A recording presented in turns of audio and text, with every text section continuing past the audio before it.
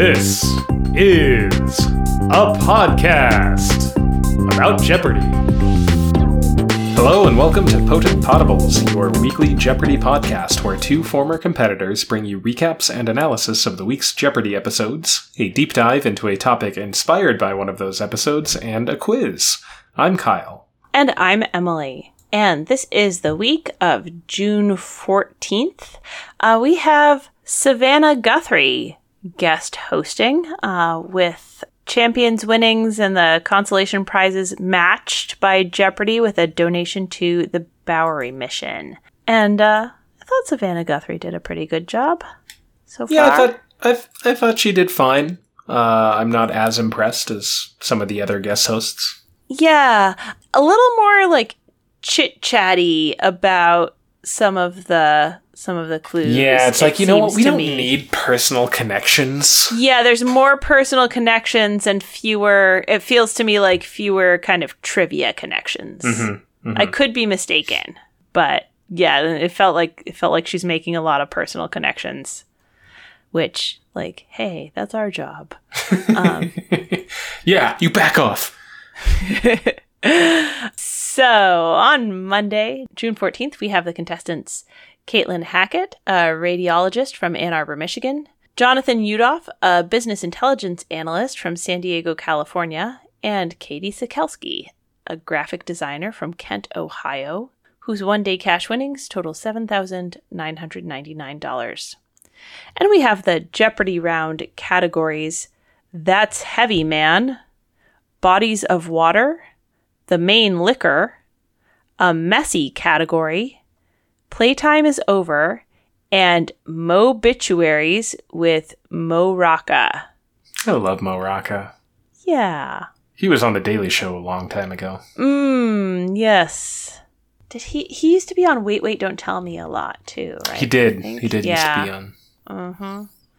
If I remember correctly, Katie got us off to a very strategic start in The Main Liquor. The clue there was in a Highland fling, that's at the $200 level, and she rang in with what is whiskey, and then paused to see if she needed to be more specific, and then went on to Scotch whiskey. That's always wise. It's good to stay general-ish. Yeah, if it won't be wrong, you know, give yourself a wider shot there. Yep. We learned about the neighborhood play, if you've never heard it, in Playtime is Over. I really like that category. I ended up getting them all correct, which made me feel good for a sports category. But they were all about particular plays or fouls or things in sports that were no longer allowed, or at least weren't for a while. The $400 level, an MLB rule change eliminated the neighborhood play. Fielders now have to touch this base to record an out there. Katie guessed what's first base. No, you have to touch first base to get an out. But that's second base. It used to be if you were trying to turn a double play or something, the second baseman or whoever was covering second base had to catch the ball in the neighborhood of the base. Like, they didn't actually have to touch the base. They had to just be near enough to it to be considered in the neighborhood before throwing it to first to make the double play. But it got to a point where it was kind of ridiculous. Of, like, you know, they're multiple feet away from the base and they're calling people out. Yeah. Some of those Mo Rocca clues, one in particular, I thought was there were about twice as many routes in or clues as they needed, right? At the $400 level, right? Yeah. Audrey Hepburn suffered hunger and loss as a teen in Nazi-occupied Netherlands and felt a special bond with this girl, born in the same year. The girl's diary evoked such painful wartime memories that Hepburn declined to play her on film, even at the request of the girl's father, and they had a picture. Yeah. That's who is Anne Frank, right? Like, I feel like there are three entirely separate, appropriate $400 clues to get you to Anne Frank worked in there, right? Like, it could just be the picture and who's this, you know? It could be either of the things about Audrey Hepburn. Yep. Yeah. It's okay. Good for Jonathan. But I'm sure they were all trying to ring in on that one, because... Yeah, hopefully we all knew that, yeah. Yeah. We get Daily Double number 1 in the Bodies of Water category at the $600 level. Jonathan finds it. He's at $2,600, Katie's at -200, and Caitlin is at $600. And he wagers $2,000. Gets the clue. Accessible only by ferry, Vashon Island is in this body of water between Seattle and Tacoma. And he gets it right with what is Puget Sound. Mm-hmm. And at the end of the Jeopardy round, Katie is out of the hole at 2,800. Jonathan is way ahead at 8,200, and Caitlin is at 1,200. And we get the Double Jeopardy category city fill-in, Asian literature and drama, timelines, UN anniversaries, musical sequels, and ends in GH. There were some things this week that I feel like I've talked about very recently on a number of episodes. One of them, in the musical sequels category, the $2,000 level, Of the Icing was such a big hit for these brothers, George and Ira, that they came up with Let 'Em Eat Cake, which bombed. That's George and Ira Gershwin. I asked a question about them just this last week. Like last week. Yeah. And this isn't on Jeopardy, but in Learned League, we had a question referring to the Irish word for potato from the Great Hunger. Yes. I would have been embarrassed if I missed that one. Yeah, but it threw me for a minute, and then I was like, "Wait, Irish? Look at that! It's like it was meant to be." Mm-hmm. Also in that musical sequels category, I'm pretty sure I've mentioned this, but Bye Bye Birdie is the worst musical of all time. I just want to state that unequivocally. I have not seen it, and I think my main reference point for it is the episode of Mad Men, where it's like the popularity of Bye Bye Birdie is kind of a plot point. Mm. The second Daily Double is the 19th pick at the $1,200 level of Asian literature and drama. Katie finds this one, and at this point, she has staged quite a recovery. She's at 10,800 to Jonathan's 11,000 and Caitlin's 7,200. She wagers 2,000 of it and gets the clue. This acclaimed 1950 multi-perspective film is based on two Japanese short stories. She tries what is the Magnificent Seven, but they are looking for Rashomon. Yeah. I haven't seen that one, but it's kind of... I know of it as kind of an iconic early multi-perspective film. Mm-hmm. Yeah, I also haven't seen it, but same. Daily Double number 3 is in the Timelines category. It's at the $1,600 level, pick number 24. And Caitlin finds this one. So each of them found one, which is just nice. She's at 8,400, Katie's at 8,800, Jonathan's at 9,400, and she wagers 1,500. And she gets the clue. This book of the Bible mentions a time to weep, a time to laugh, a time to mourn, and a time to dance. And she thinks on it for a bit, and she gets it right with what is Ecclesiastes. Mm-hmm. Yep. Good job, Caitlin. Yeah. I always forget where that comes from. Yeah. I always want to go to 1 Corinthians or whatever, but that's the love is patient or whatever. Yes. Yeah. At the end of the Double Jeopardy round, Jonathan has regained the lead with 10,200, but it is the slimmest of leads. Caitlin is at 9,900. Katie's at 9,600, so they're all within $600 of each other. They get the final Jeopardy category, 19th Century America, and the clue, 2-word term for the statement saying U.S. policy is to leave the parties to themselves in the hope other powers will do the same. Katie tries what is global isolationism. That is not correct. She's wagered 901. That drops her to $8,699. Caitlin tries what is laissez-faire. Also not correct. She has wagered 9,601. I think that she got her math a little mixed up here. That is Jonathan's optimal wager, which is something that you would calculate from second place before going on to calculate your optimal wager. Yeah. We see that error a lot. Anybody could... that's an easy one to make. And her optimal wager is going to be Not far from that. Right. But with the numbers this close, getting your arithmetic exactly correct can make a real difference. In this case, it doesn't make a real difference. She was going to need to cover Katie's all-in. And in any case, she drops to $299. I guess it may have made a difference in whether she landed in second or third place. And Jonathan responds, what is hands off? And he's wagered 96.01, which brings him down to $599. And so Katie is our 2-day champion with a 2-day total of $16,698. Yeah, from 2 Final Jeopardy triple stumpers. Coming in not in the lead. Yes. It's a weird confluence of events. The answer they were looking for here was the Monroe Doctrine, which I remember that it's a thing that exists. Oh, yeah. It was Monroe's statement that the United States will basically be in charge of the Americas and Europe will take care of Europe. Basically, the statement that you will not meddle in the affairs of the Americas, we will. Which is, that's a little bit...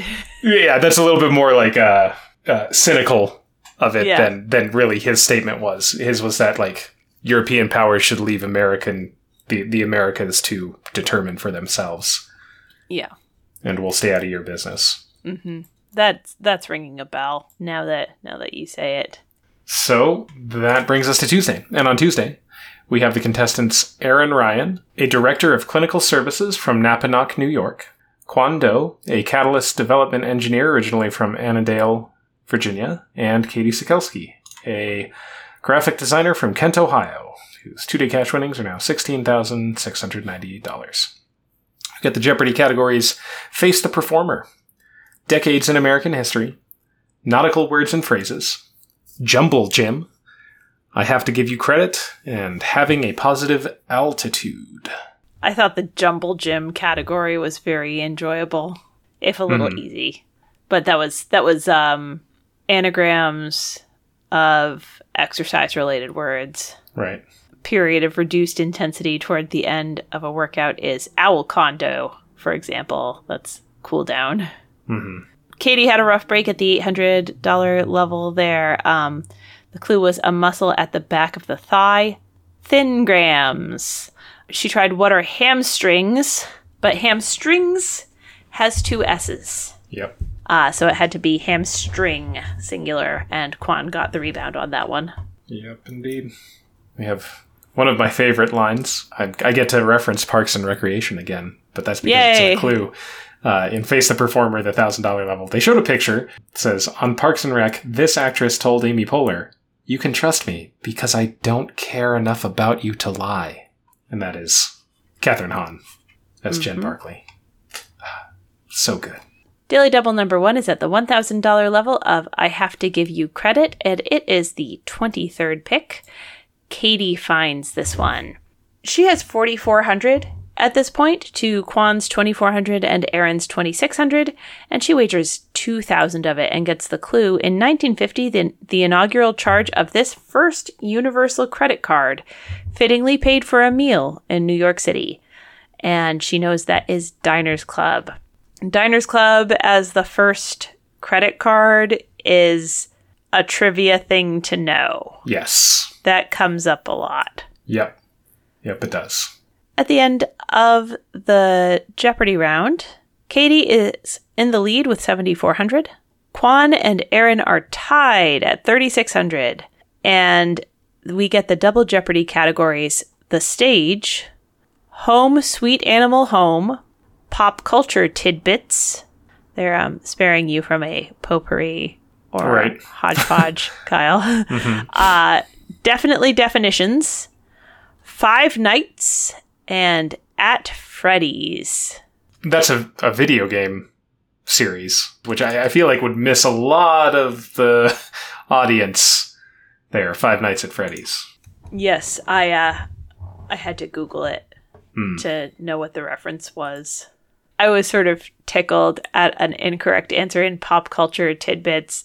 The clue was the French film Les Traducteurs was inspired by the real-life efforts to translate this novelist's Inferno into many languages. Mm-hmm. And Aaron, of course, responded, who is Dante, right? Like, because you're taking your Jeopardy brain, and you're like, this clue is asking, who wrote the Inferno? Inferno, right? Yeah.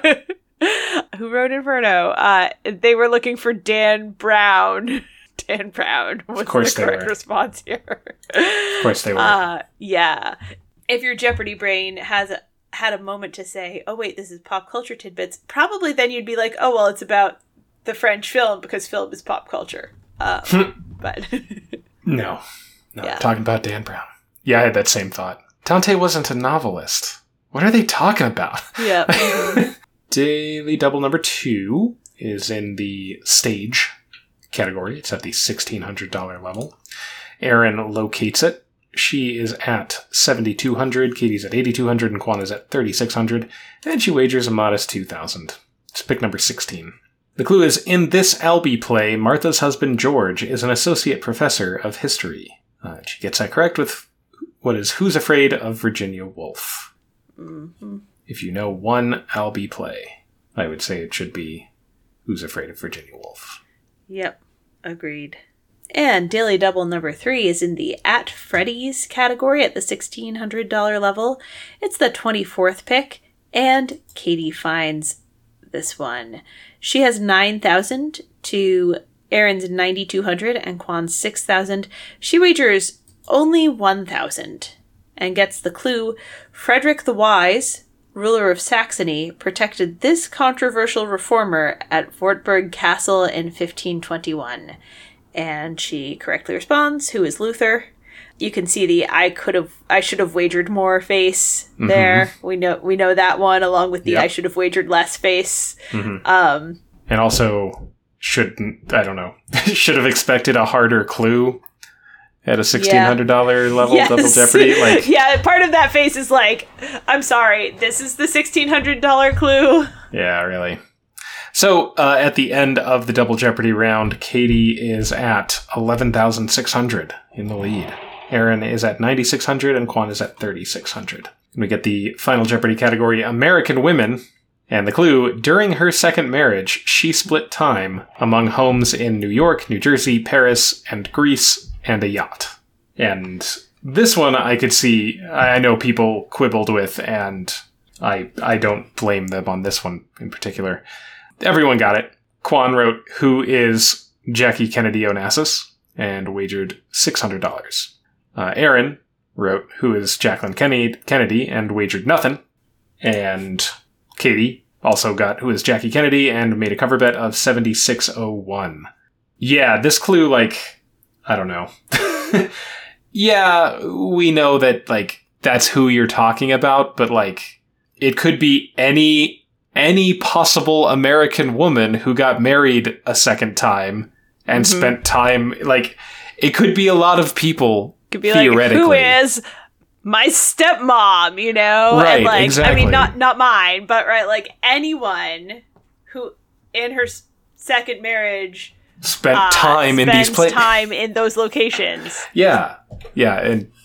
So anyway, Katie wins with 19,201, and apparently when she was like pre-game Michael Jordan visualizing herself winning, she drew a picture of herself winning a game with 19,201 as the winning score. Nice. Cosmic. Yeah. So on Wednesday, June 16th, we have the contestants Sarah Reza, a museum program manager from Hyattsville, Maryland, Evan Williams, an associate broker from North Hollywood, California, and Katie Sikelski, a graphic designer from Kent, Ohio, whose 3-day cash winnings total $35,899. And we have the Jeopardy round categories Fox and Friends, that is Fox like Guy Fawkes, Scientists, Odd State Facts, Not Quite Stupid Answers, The Comics, and in the middle, with 2 D's in quotation marks, the letters D will be found in the exact middle of each correct response. That Guy Fawkes category was a prime example of the writers intending you to go from top to bottom. Yes. For instance, the $400 clue, the second row down, says, the conspirators planned their attack for the annual event called the opening of this institution. And if you just jump to that clue, you'd be like, what conspirators? Mm-hmm. What are you talking about? How? There's no context for this other than like Fox, I guess. Mm-hmm. So you needed to have the $200 clue in 1605. Guy Fawkes and friends tried to make some noise in what's now known as this plot. Katie got it. That's the gunpowder plot. And all the others are like, it seemed like purposely ambiguous as to what plot they're talking about. You know, it seemed to me that way anyway. Yeah, I think it would be difficult to jump in on any of these as the first clue, except for that 200. But hey, you know, we got a summary of the gunpowder plot in 5 clues. That's right. Yeah, we learned that Kentucky has almost twice as many barrels of bourbon as residents. The way it should be. Yeah. I really liked the not quite stupid answers category. In a stupid answers category, the correct response usually will be in the clue somewhere or kind of seem self-evident once you're looking at it. Mm-hmm. These were a little off from that. For example, they had a picture of a guy and the clue, this scientist's will provided the funds that established the Smithsonian Institution. His crypt is here in the Smithsonian Castle, and the institution he endowed has grown around him, exceeding anything he could have envisioned. It was a video clue. That's why it's so verbose. Mm-hmm. So the answer there is not Smithsonian. That would be a stupid answer. Smithson. Yep. Is the answer. So it was that kind of thing where, like, it was very close to wording that could be found in the clue itself. Right. Daily Double number 1 is pick number 3, very early. It's in the scientist category. Evan finds it. He's at 400, Katie's at 200, Sarah's at negative 200, and he wagers 1,000. And he gets the clue, this man's original temperature scale had 0 as the boiling point. Linnaeus made a more intuitive thermometer with 0 as freezing. And he gets it right with who is Celsius. Mm-hmm. So at the end of the Jeopardy round, Katie is at 5,200 in the lead over Evan and Sarah, who are tied at 4,000. And you get the double Jeopardy categories, Dear Diary, Country Name Origins, Desert Island Reads, Tough Vocabulary, Twins and Triplets, and Pop Music, which was about pop music about Dad. Mm-hmm. In some way. Happy Father's Day.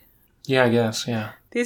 Many of these are not very positive. No. Pop music. No, not particularly. Of fathers. Yeah. Not the way I'd want to be. Mm-hmm. Cats in the Cradle in particular. Well, a lot of them. Yeah. Not great for dads. Yep. Mm-hmm. We had a funny coincidence leading into Daily Double number 2. Mm-hmm. In the Dear Diary category, at the $1,600 level, we had the clue, with one's face in the wind, you were almost burned with a shower of fire drops, he wrote on September 2, 1666. Katie rang in and said, who is Defoe? That is incorrect. It turns into a triple stumper. They were looking for Samuel Pepys. And then, a few clues later, pick number 14, we find Daily Double number 2 in the Desert Island Reads category at the $1,200 level. Katie finds it. She has 8,800 to Sarah's 7,600 and Evan's 4,400. She wagers 3,000 of it and gets the clue. The term Robinsonade refers to a castaway story that emulates the 18th century works of this man. And this time, the correct answer is Defoe, and she gets it. And chuckles about it. Yeah. Yeah, I had to stop and be like, I'm pretty sure it's Defoe, but is that just because she said that name before? Yep. But it was. Mm-hmm. The third Daily Double is only 2 picks later, number 16. Evan finds it. It's in the Country Name Origins category at the $1,200 level. He's at 5,200. Katie is up at 11,800, and Sarah's at 7,600. And he wagers 4,000. I like the large bet. I kind of think you might as well bet it all if you're going to bet that much of your stack. Yeah, recovering from dropping to 1,200 is beyond this point. It would be possible, but unlikely. So you might as well maximize your winnings if you're going to get it right. He gets the clue. In Central America, thought to be from the name of a local leader and the Spanish word for water. And he isn't able to get there. He guesses what is Panama, but they are looking for Nicaragua. Really, agua was the big pointer there for me. Yeah, same. So he's able to recover some, and at the end of the double Jeopardy round, we have Katie in the lead with 16,600, Sarah in second place with 11,200, Evans at 4,800, and we get the final Jeopardy category movie characters, and the clue, a character who was going to be called Lunar Larry became him, inspired by the name of a real person. Evan has correctly responded, who is Buzz Lightyear. He's wagered everything. That brings him up to 9,600. Sarah also has the correct response with who is Buzz Lightyear. She's wagered 1601, bringing her up to 12,801. I'm not sure. Because if she got it wrong, she would drop down to 95.90. It would drop her $1 below. So it must have meant that. So I think she meant to do 15.99, not 1601. Yeah. Right? Yes. You're right. Yes. Yeah. But it doesn't matter because she does get it right. So she's at 12,801. And Katie has written who Osmosis Jones. Who is that a joke? Am I supposed to know? Does nobody remember Osmosis Jones?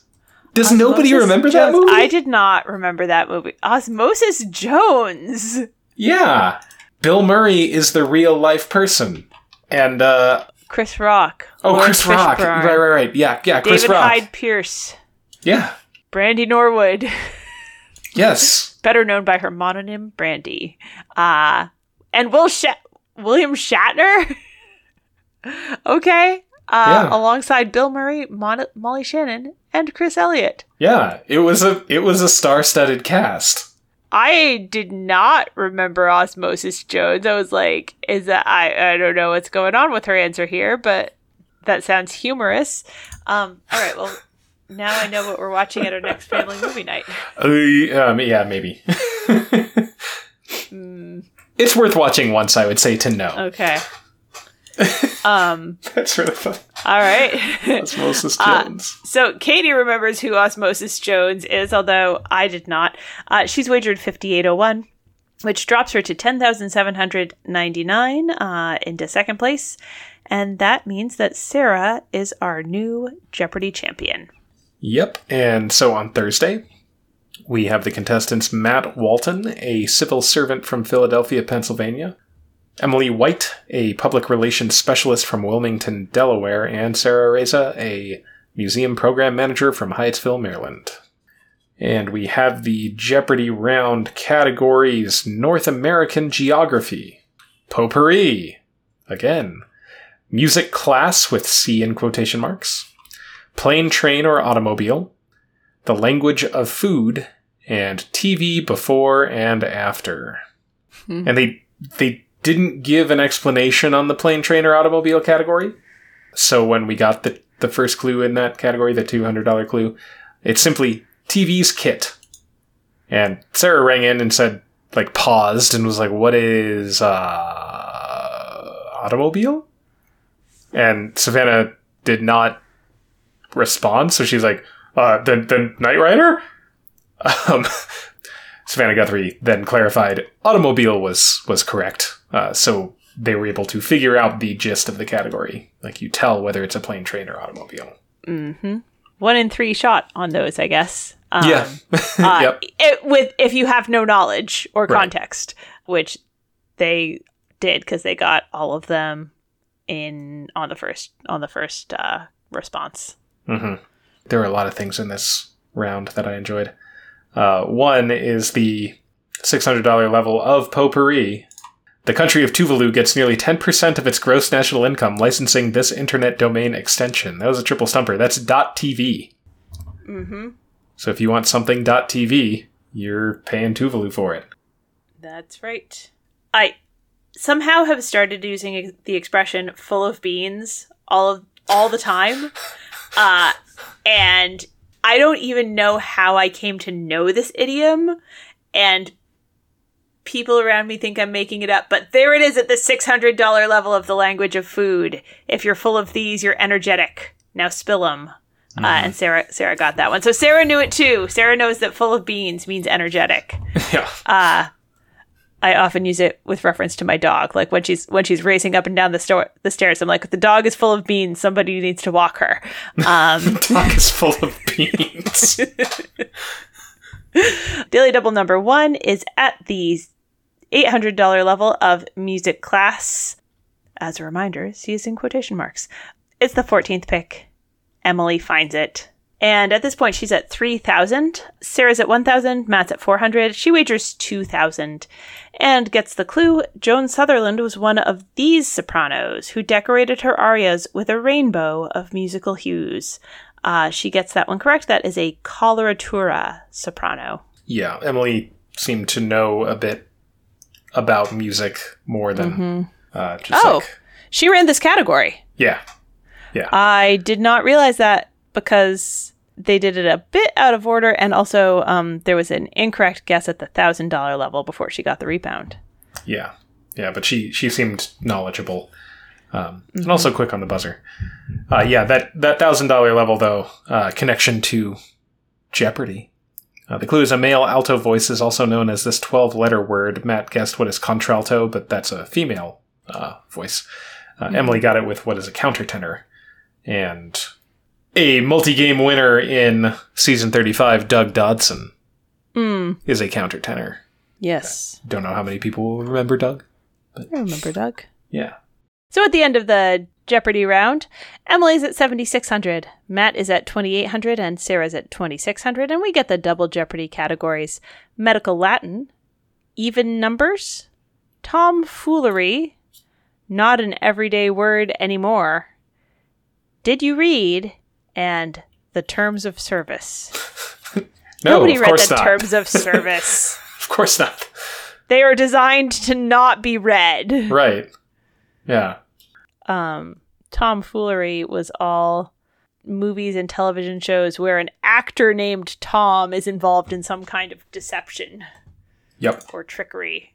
Which seems like a very narrow and specific category, but then they came up with 5 pretty good ones, I thought. Well, varied. Got Tom Cruise, Tom Hanks, Tom Hiddleston, Tommy Lee Jones. I missed one. Tom Hardy. Tom Hardy. Do I know who Tom Hardy is? I'm sure I know his face.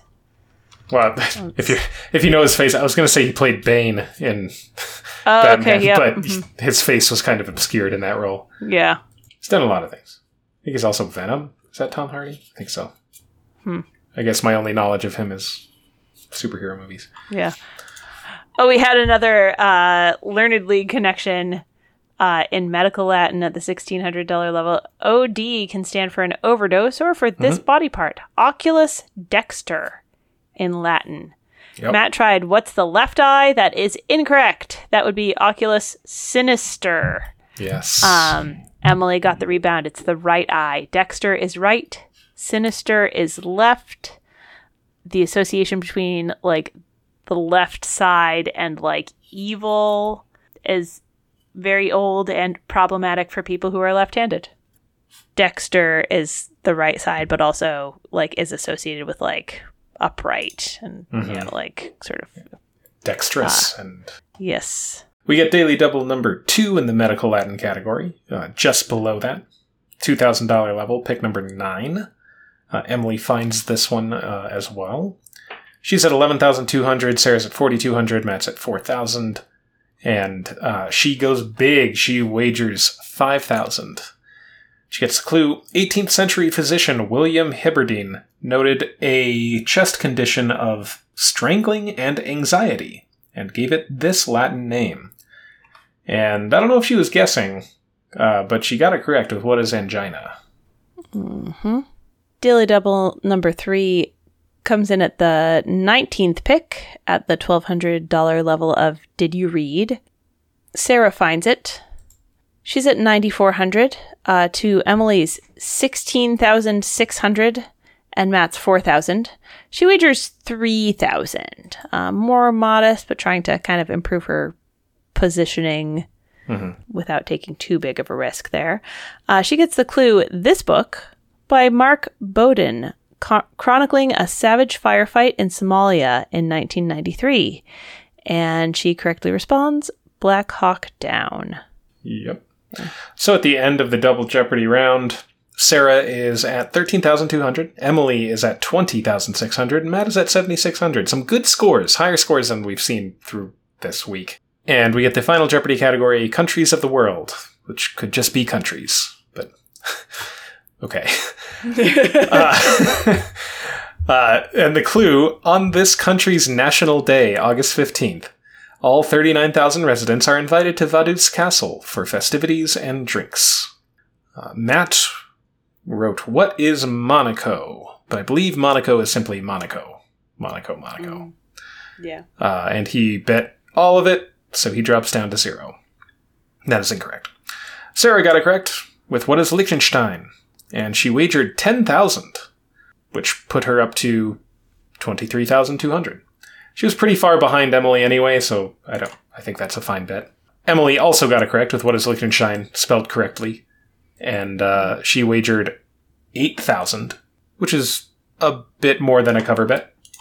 But it got her up to 28,600. And she is the winner. Mm-hmm.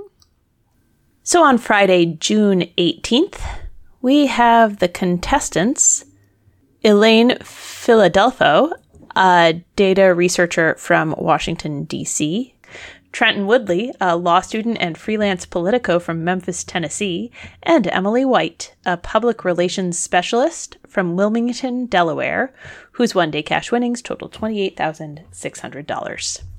And we have the Jeopardy round categories: 6 characters in search of their novel, stock, markets. There's a colon there between stock and markets. This turned out to be the stock symbols or stock-related information about grocery stores. Cinema Puri, just to bother Kyle. Scavengers Assemble. Age. And before beauty. The correct responses here will come shortly before the word beauty in the dictionary. Yeah, how many more Puris can we get? It's going to be like American States Puri. And Fact Puri. Before and after Puri. Yep. They could have just called it cinema. Yeah. And doesn't the Puri part of potpourri mean putrid? Oh. Because potpourri is putrid pot. So really, when you tag it onto all these things, it really should be about putrid cinema. Yeah, or you're putrid right. whatever. Uh-huh. So... Are they expressing their opinions about trivia in general? about Rocky and the work of Cecil B. DeMille? Mm-hmm. Oh, the African Queen for sure, yeah. Mm-hmm. I mean, anything with Katharine Hepburn. Okay, but, who can have anything against Edith Head? I am going to say nobody. Yeah. Because I did not know who that was. Oh, you didn't know? Okay, well, now you do. Edith Head also, notably, is the inspiration for Edna Mode in The Incredibles. Yeah. Yes. Mm-hmm. Okay. Well, now then, absolutely, 100%. There is only one costume designer that you need to know as a trivia person, and Edith Head is that individual. Edith Head. Well, I mean, I'm going to picture Edna Mode, and I'll have to be like, okay, what was her actual name? Yep. Edith Head. Okay. Got it. 6 characters in search of their novel, I thought was like a kind of a wacky category title. You know, It was 1 character per clue, except for the very top one, which had 2 characters. Catherine and Isabella Linton. They're from Wuthering Heights. Your favorite book? Trenton struggled a little with the $400 clue there, but he got there eventually. The clue was Percy Jackson in his first novel. Trenton said, what is Percy Jackson and the Olympians, the Lightning Thief? And the Lightning Thief is the answer they were looking for, and he got himself around to it eventually, so that was good enough. Right, because all of that is kind of in the title, I guess. Mm-hmm. Like it's not the title. Yeah. Have you read Dracula? I have not read Dracula. It's very good. That's a $600 level. Yeah, I should do that. I also have been eyeing this themed hotel a couple hours from my house that has these very, very elaborate cottages like that were designed and built from scratch around themes. And there's like a vampire Dracula themed cottage. I'm like, that would be the perfect place for like a movie marathon or like picking a great horror novel and just like, sort of diving in. Yeah. Nice. There was a triple stumper in the age category at the 17th pick. The $400 level. The clue is one of the oldest living organisms. The Pando of Utah is a grove of quaking these trees. Emily guessed what are elms. That's aspens. Quaking aspens. If you hear the term quaking with a tree, it's going to be with the aspen. And yes, aspen groves are single organisms. Their roots are interconnected. Huh. And yeah, they're fascinating trees. We have lots of aspens in Colorado. We also have a city called Aspen. Yes, I was just thinking it seems appropriate that you have lots of aspens. Yeah. The Daily Double is a couple picks earlier. It's in that same category, the age category, at the $800 level. Emily finds it. She is at $2,600. Trenton is at $800, and Elaine is at $1,400. She bets it all. Right move. She gets the clue thanks to a 1386 treaty signed by Richard II and João I. England's oldest ally is this country, and she gets it correct with what is Portugal. I know it's pronounced kind of like the name Joe, but I can't. It's not actually like Joe. It's like Joe, but I can't. Yeah, I have a hard time with Portuguese pronunciations. Yeah, me too. I have a tough time with a lot of pronunciations, but.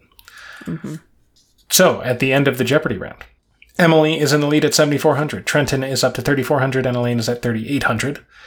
And we get the double Jeopardy categories: A Spendy Little War, A Tale of Two Georges, Biblical Art, Cloth and Fabric, Drama Series Writing Emmys, and Giving Consonant Attention. So they give the consonants and a definition, and you figure out the word. I was surprised that nobody was able to get the $1,200 level. The clue there was VR, French term describing the overall life work of a writer. That's one we talk about a lot on Jeopardy. That is oeuvre. That one that Alex Trebek would so dramatically exaggerate. Yeah, he'd lean on it pretty hard. Everyone's great delight. Yeah. I mean, I my brain goes to repertoire for that kind of thing, and and it's like, no, wait, there's a V, and it's not. Yeah, so I never go to that word. That's not a word that I normally use. Yeah. Trenton had sort of a struggle in the early part of this round. He got the second clue, which was a $400 clue, and then he tried for and missed a $2,000 clue at the 6th pick. He didn't get in again until the 12th pick, where he tried for and missed the $400 level of Cloth and Fabric. He tried for and missed the $800 in the same category. Tried and missed the $1,200 in A Spendy Little War as the 15th pick. And finally, at the 17th pick, he turned it around and got the $2,000 level of A Spendy Little War. But he just, it was like, you could see him being like, I've got to get back in there. I've got to turn this around. Right. And going for clues that were not his wheelhouse. But He did turn it around at the 17th pick. And then at the 20th pick, he found Daily Double number 2 at the $1,600 level of A Tale of Two Georgias. At this point, he had made it out of the red and up to 1,800. Emily was at 13,400. Elaine was at 13,000. He made it a true Daily Double, as well he should, and got the clue. Georgia's capital, Atlanta, is a sister city to this national capital of Georgia. And like without a moment's hesitation, he responded, "What is how do you say it? Tbilisi." Yeah, I think that's how it is. I always struggle with it. Tbilisi. Yeah, he seemed much more comfortable with the pronunciation than I am. I will tell you that much. Yeah, Tbilisi. Yeah. Mm-hmm. Yeah, so good for him. And I think this was like just not his board. That fabric category. Mm-hmm. Oof. That just he kept getting walloped there. I mean, I would have too. I mean, I guess it wasn't just like all like name this fabric. There were clues, but mm-hmm. Yeah. Daily Double number 3 is pick number 29. Emily finds it. She's at 13,800. Trenton is up to 6,800, and Elaine is at 16,200. And she bets 5,000. I like the move. I like the gutsy wager. I don't. Although, okay. I will tell you why. Elaine's at 16,200, and Trenton's down at 6,800, and there is one $2,000 clue left on the board. Mm-hmm. So if Emily misses, she's going to be at 8,800. And then if Elaine gets that $2,000 clue, or if Emily attempts it and misses, she's handing Elaine a lot game. Sure. So we're looking at a fairly high probability that if she misses, Elaine's going to end up with a lot game. And given that, I would say like go smaller or go all the way in. Also, like you have to make your wager like really on the spot. Immediately. I think it puts her like right on the bubble of dropping out of contention. That's not a position I would want to be in with one clue left on the board. I get that. Maybe 4,000. Yeah, I think 4,000 is a wager that I would feel more comfortable with. I don't know if I said this. It's in the biblical art category. I don't think you did. I interrupted you. Yeah, that's okay. She gets the clue. Stolen in Israel in 1996, this Russian-born artist's Jacob's Ladder was recovered in 2015 and sold at auction in 2020. And she says, "I'm sorry, I don't know." And that is the Russian-born Jewish artist, Marc Chagall. Yes. We've talked about Marc Chagall on the podcast about we have, yes. knowing that particular thing. Any kind of clue that someone is Jewish, right? Israel, like an Old Testament story plus Russian artist, like Chagall is the answer. And his name sounds French, so that always throws me off. It used to throw me off for a second because like, I don't know, he sounds like he should be a French painter. But yeah, no, that's always going to be Chagall. Yep. Emily does get the follow-up, the 2,000 with the Ecce Homo. Mm-hmm. Behold the man. Yes. At the end of the double Jeopardy round, Elaine is in the lead with 16,200. Emily's at 10,800. Trenton is at 6,800. And we have the final Jeopardy category, fiction, and the clue. In a 1915 story by this European, a woman finds a corpse and says, "It's gone and croaked, just lying there, dead as a doornail." Trenton has not come up with anything. He just has "who is?" ? And he's wagered 3,201. Looks like he was just trying to get above 10,000. So that drops him down to 35.99. Emily has responded, "Who is Kafka?" That is correct. Her wager is 10,700. That makes strategic sense here because Elaine only has to wager 5,400. We're expecting, Elaine could drop below Emily, but by $1. And then when you think about third place, you don't want to get overtaken. So, all right. Betting big is fine there. Yeah. Yeah. So that brings her up to 21,500. And Elaine has responded, "Who is Agatha Christie?" it's not a bad response in terms of, finding a corpse, right? Yep. I see where she was going with that. Jeopardy would probably not refer to Agatha Christie as this European. Yeah. Yeah. But I see what she sort of keyed into to get to that. She's wagered 5401 as we expected, which drops her to 10,799, and that means that with 21,500, Emily is our winner. So we'll see her next week. Mm-hmm. So this is our mid-episode break where we remind you that we have a Patreon. It's patreon.com/potentpotables. Real talk, there's not a whole lot of recent content on there, but it does help us with the podcast expenses. And so if you like us and want to help us keep not losing money on this, you can go over and check it out. Throw us a few dollars a month. And there's a little bit of stuff on there. There's some outtakes. There's us taking a Jeopardy test and talking about it. We've got our GOAT coverage from when that tournament happened. So yeah, go check it out if you're interested. And if you don't have financial resources to throw our way, you can, of course, leave us ratings or reviews. Or some lovely folks have been tweeting about enjoying the podcast. We really, really love that. It helps to kind of spread the word about what we're doing so that people who might be interested can check us out. So Nicole, I see you were tweeting at and about us. We appreciate you. So yeah, if you are in circles where people are into Jeopardy, feel free to follow suit and just, mention you've been listening to the podcast. And of course, our world is still not great. It's still important to find ways to connect, ways to support financially or with your time or with your voice. A couple of places that we like to recommend to find ways to get started are blacklivesmatter.com and communityjusticeexchange.org. Go check those out if you're looking for ways to be involved and make a difference. Yeah. So, Kyle, do you have deep dive guesses? I most certainly do. My first guess is the guy whose name I already forgot, is Beau Brummel. Oh, I thought about that, but no, I did not choose Beau Brummel. Okay. The next one is about another guy who I don't think I'd ever heard of, and that's Samuel Pepys or Pepys or whatever. No, we are not talking about Samuel Pepys. Okay. My last guess is the monkey's paw.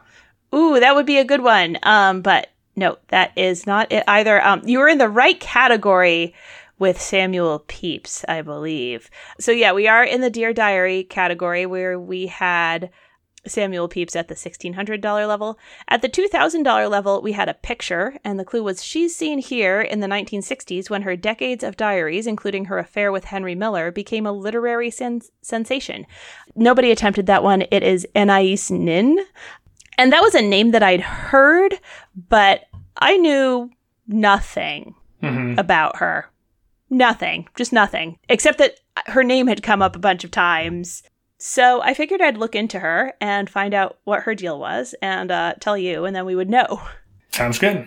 All right. So Anais Nin, her full name is Angela Anais Juana Antolina Rosa Edelmira Nin y Coulmel. She was born February 21st, 1903 in Neuilly, France, and she lived until January 14th, 1977.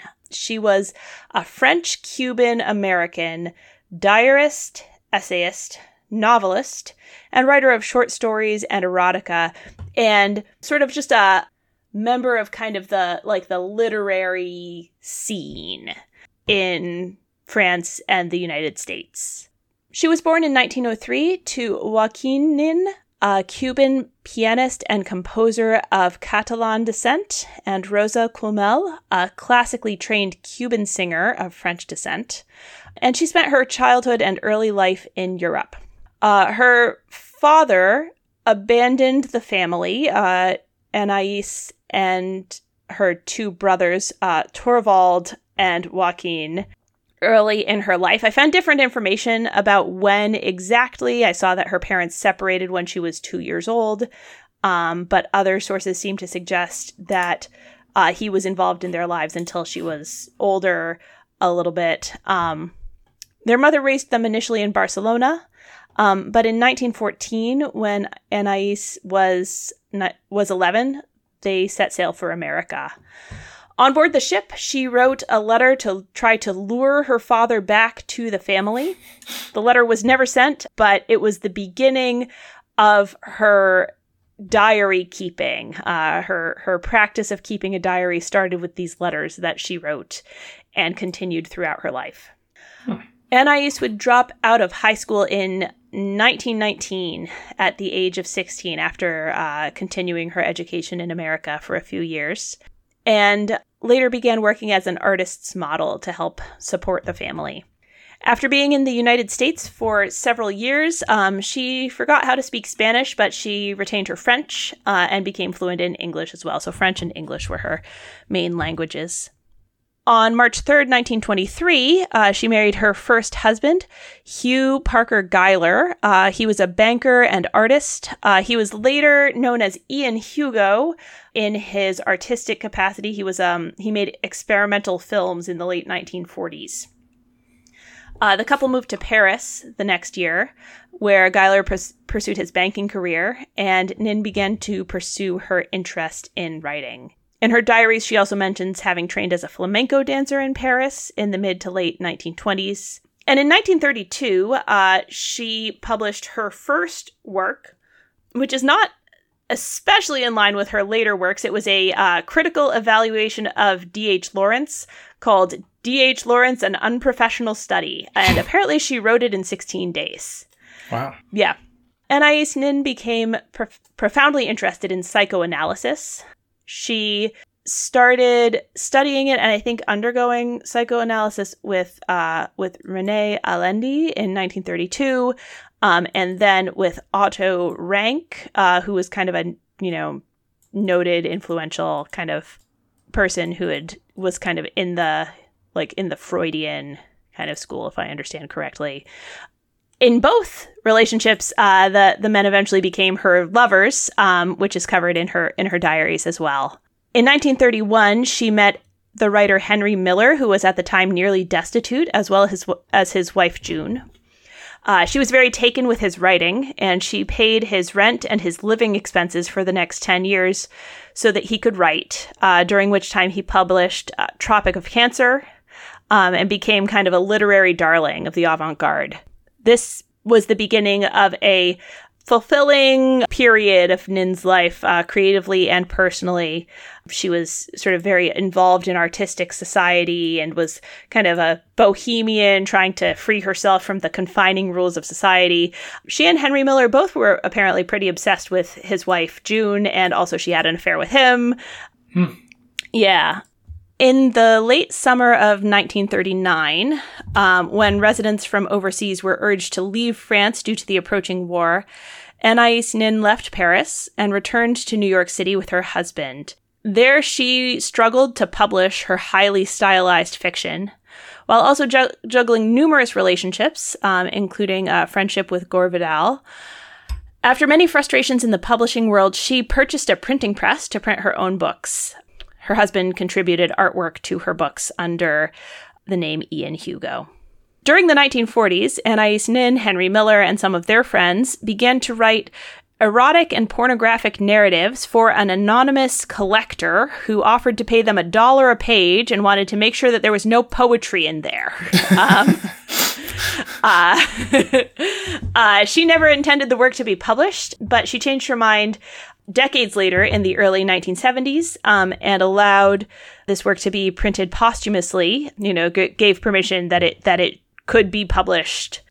The two works that were published not long after her death were Delta of Venus and Little Birds.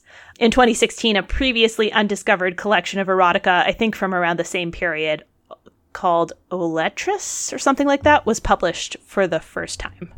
Anais Nin's most studied works are her diaries, which she began writing in her adolescence. The published journals, the first round of published journals, span several decades from 1933 onward, and provide a deeply explorative insight into her personal life and relationships. She was acquainted often quite intimately with a number of prominent authors, artists, psychoanalysts, and other public figures, and wrote of them often. And as a female author describing primarily male constellation of celebrities, her journals have acquired importance as a perspective into those circles and that society at the time. In 1947, Anais Nin met a young man named Rupert Pole and fell in love with him. He was 16 years younger than her, and the two embarked on a secret relationship, all while Nin recorded her experiences and feelings in her diary in great detail. The two married in 1955, although Anais was still married to her first husband, Hugh Geiler. Geiler remained in New York City and was apparently unaware of Nin's second marriage until after her death in 1977, although Nin's biographer Deirdre Bair alleges that Geiler knew what was happening when she was with her other husband in California, but chose not to know. During these intense years, Nin wrote a series of continuous novels that fictionalized her experiences, ultimately published as kind of a cycle under the title Cities of the Interior. In the 1960s, she was living a dual life in New York and Los Angeles, and made the risky decision to allow her diary to be published, although she removed most of the private details of her romantic relationships. She did the editing herself. I think she also worked with an editor, but like she redacted that her diaries, for publication. The first installment was published in 1966, entitled "The Diary of Anais Nin," and it was an immediate success. 7 volumes were published over the course of 1966 to 1974, and Nin found herself in her 60s and 70s, playing the part of an international feminist icon. The success of her diaries also generated interest in her earlier self-published works. Her literary contribution was a subject of controversy in her lifetime and remained so after her death. Many critics admired her unique expression of femininity, her lyrical style, and her psychological insight. Some, however, dismissed her concern with her own fulfillment as self-indulgent and narcissistic.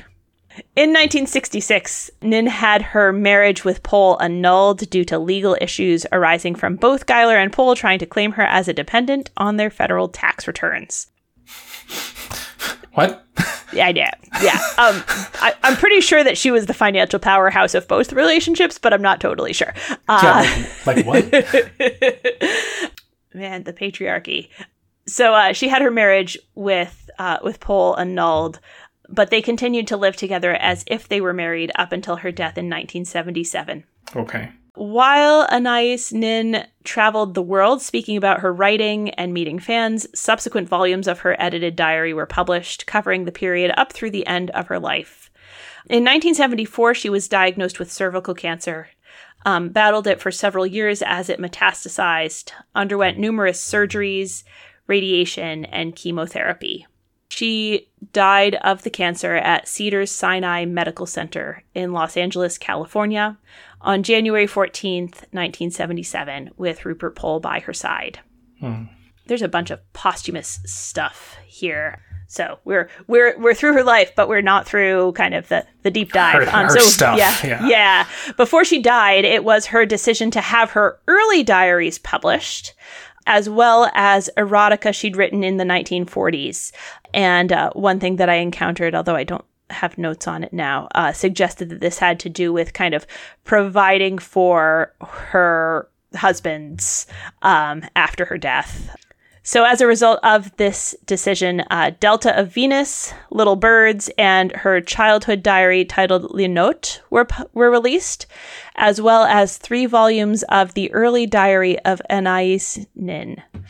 Also, in a decision that generated a great deal of controversy, she asked Rupert Pole to publish the secret parts of her previously released diaries. So the first unexpurgated diary, as it was called, is titled Henry and June. And that one includes the material that was removed from her first published diary regarding her affair with Henry Miller. And that one was adapted into a feature film. Yeah, I thought that sounded familiar. Yeah. And that was followed by other unexpurgated diaries, Incest, Fire, Nearer the Moon, Mirages, and Trapeze. Incest, I'm sure you will not be surprised to hear, was especially controversial, and sparked conflict between Rupert Pohl, who was sort of helming the publication of it, and Anais Nin's surviving brother, Joaquin, because that unexpurgated diary details her father's sexual abuse of her at the age of 9, as well as the incestuous affair that she had with him when she was 30. Yeah. So that one was controversial, volatile. Yeah. I thought it might be helpful for me to just sort of read off her bibliography so that trivia folks, so that you've heard these titles and have them linked to her name. So we have all of her journals and letters are under various permutations of like Diary of Anais Nin. All of her journals and letters are under various sort of versions of the title, The Diary of Anais Nin. So the early Diary of Anais Nin is 4 volumes published after her death, but, from the years 1914 to 31. There's the 7 volumes, The Diary of Anais Nin, that she edited herself.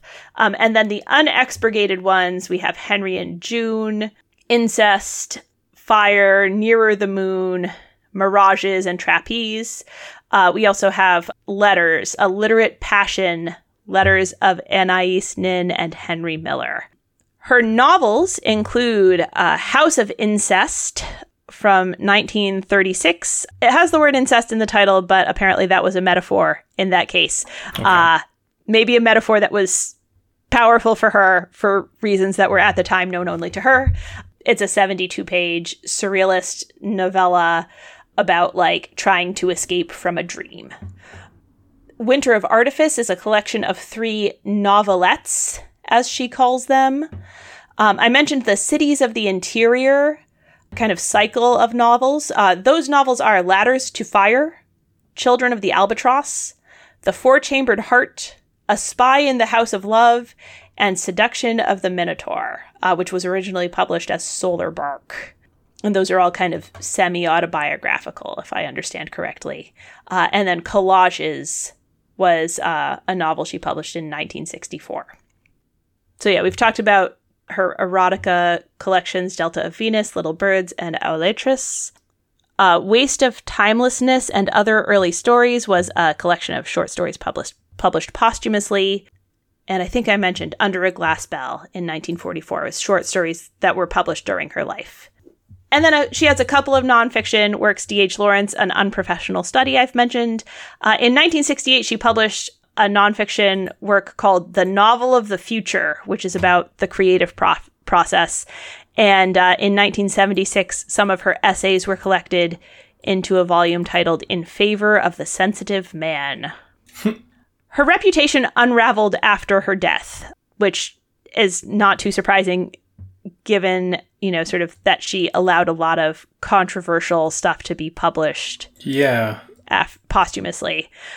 There's a great article about it in The Guardian by Jude Doyle, writing at the time under the byline Sadie Doyle.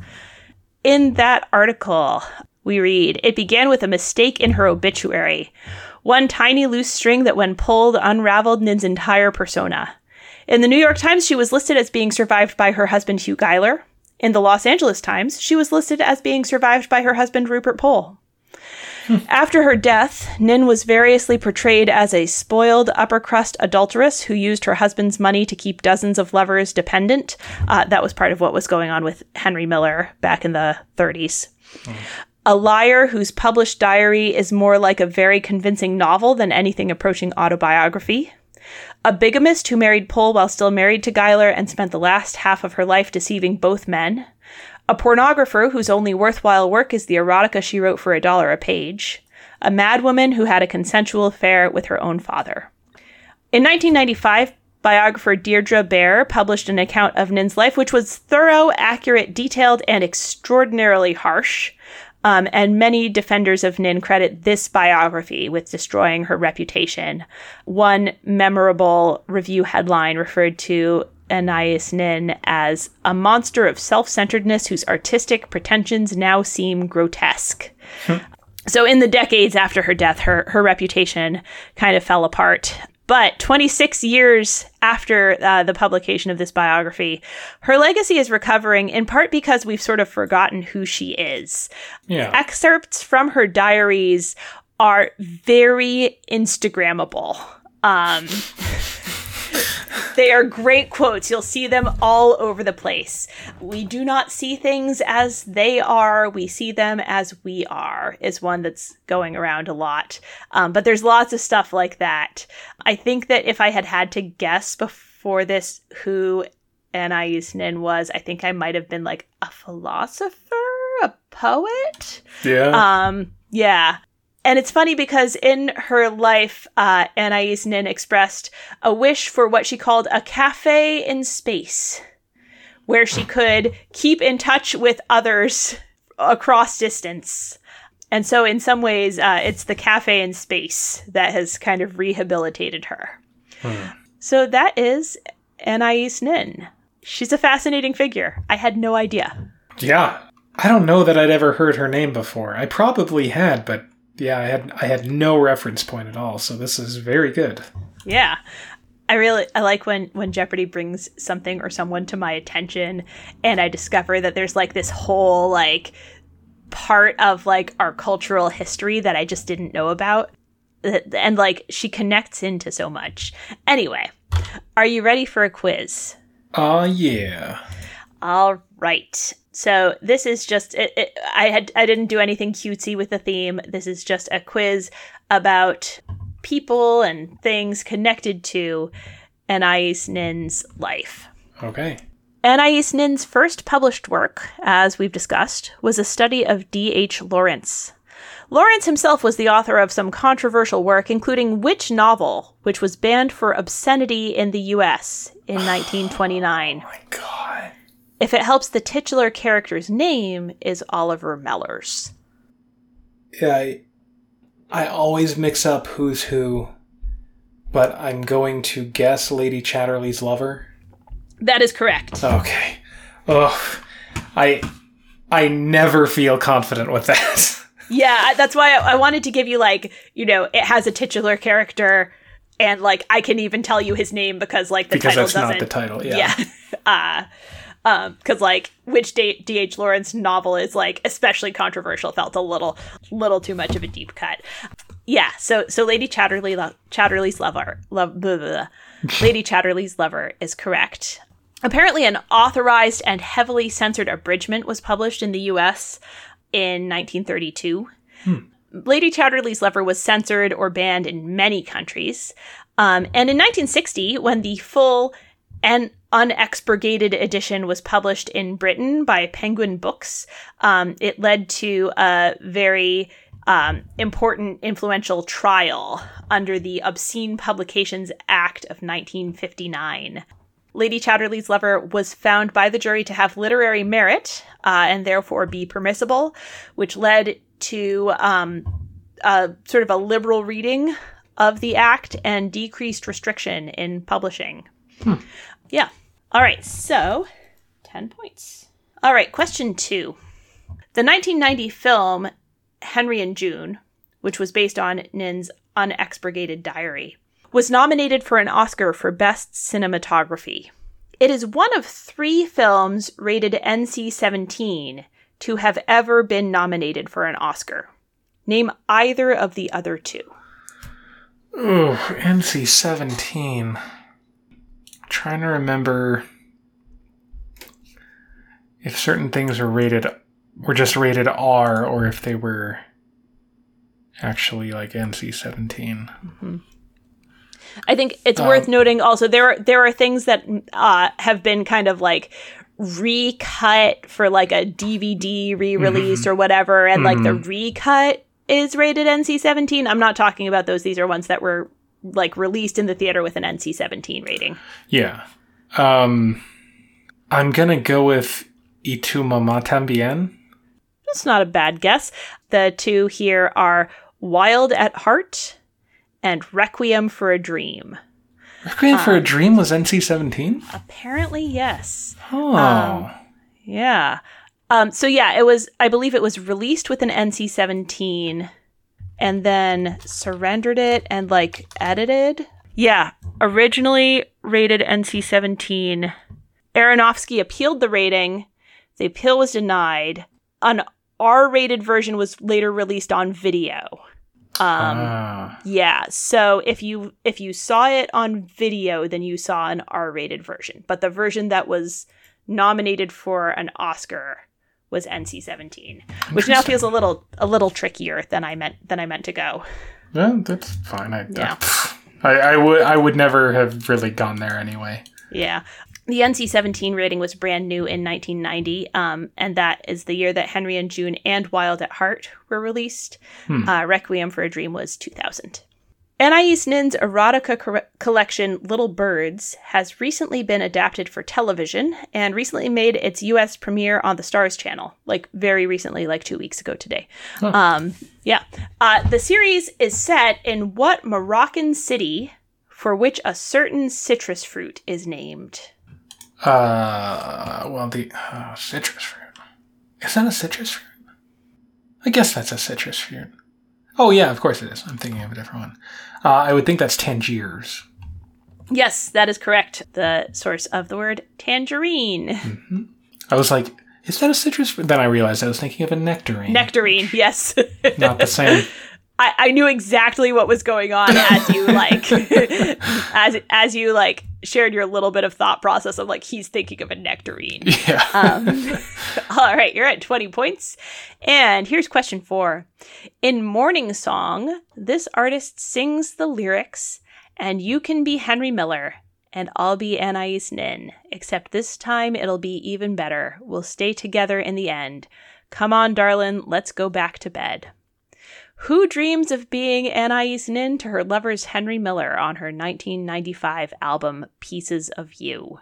I have no idea. I should know this. Oh, I'm shocked that it's not like an insta-get for you. It's okay. You're a couple years younger than me. Pieces of You. Mm-hmm. God. I truly don't know. Sheryl Crow. You know, like you're in the right family. It's Jewel. Jewel. Yeah. Yeah, of course it is. All right, I thought that was a gimme, so now I feel like this quiz is too hard. It is not. No. It's fine. All right. So yeah, that's Jewel. Pieces of You was apparently reissued or re-released recently. And so she did an interview about it in 2020 where the interviewer asked her about what she read as a kid. And she replied, and I'm skeptical about like whether what she means by as a kid here. She says, I was reading a lot of Greek philosophy and I started getting into the poets then too. Plato's Allegory of the Cave, Socrates, Pablo Neruda, Bukowski, Anais Nin, and Nabokov's short stories. Hopefully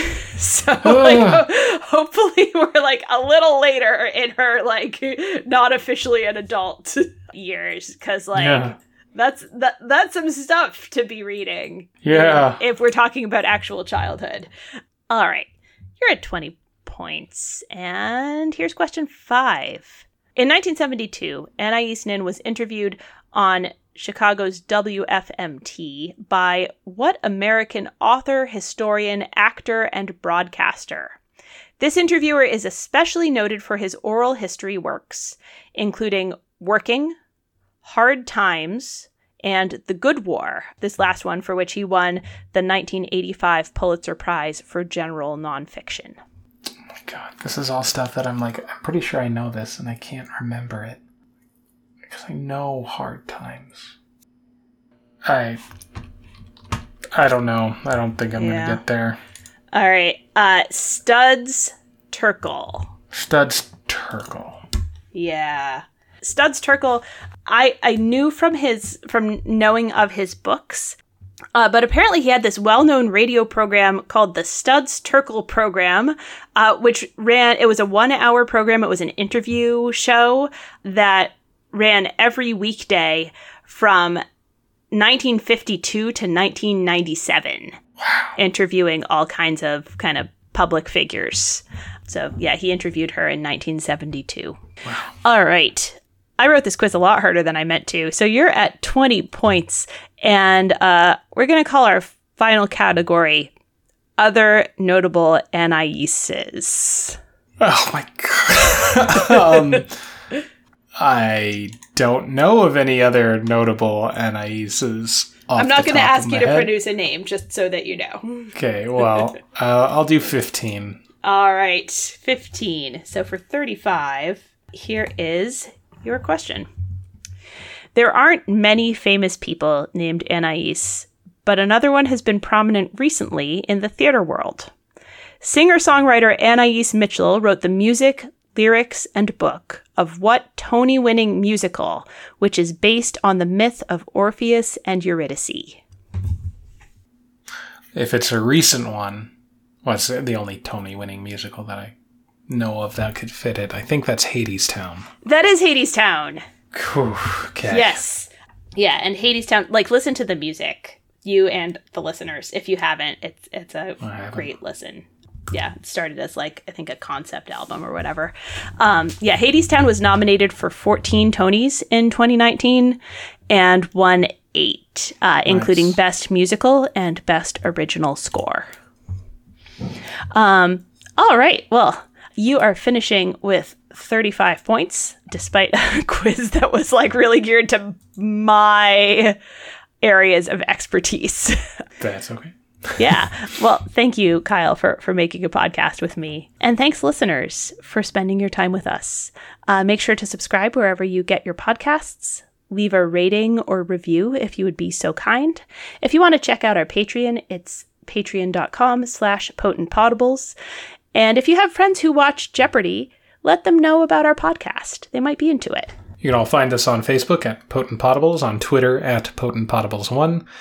Our email address is potentpotablescast@gmail.com, and our website is potentpod.com. And we will be back, actually, not next week. Next week, we're going to take a week off. Mm-hmm. It's about that time of year. We're going to take a vacation.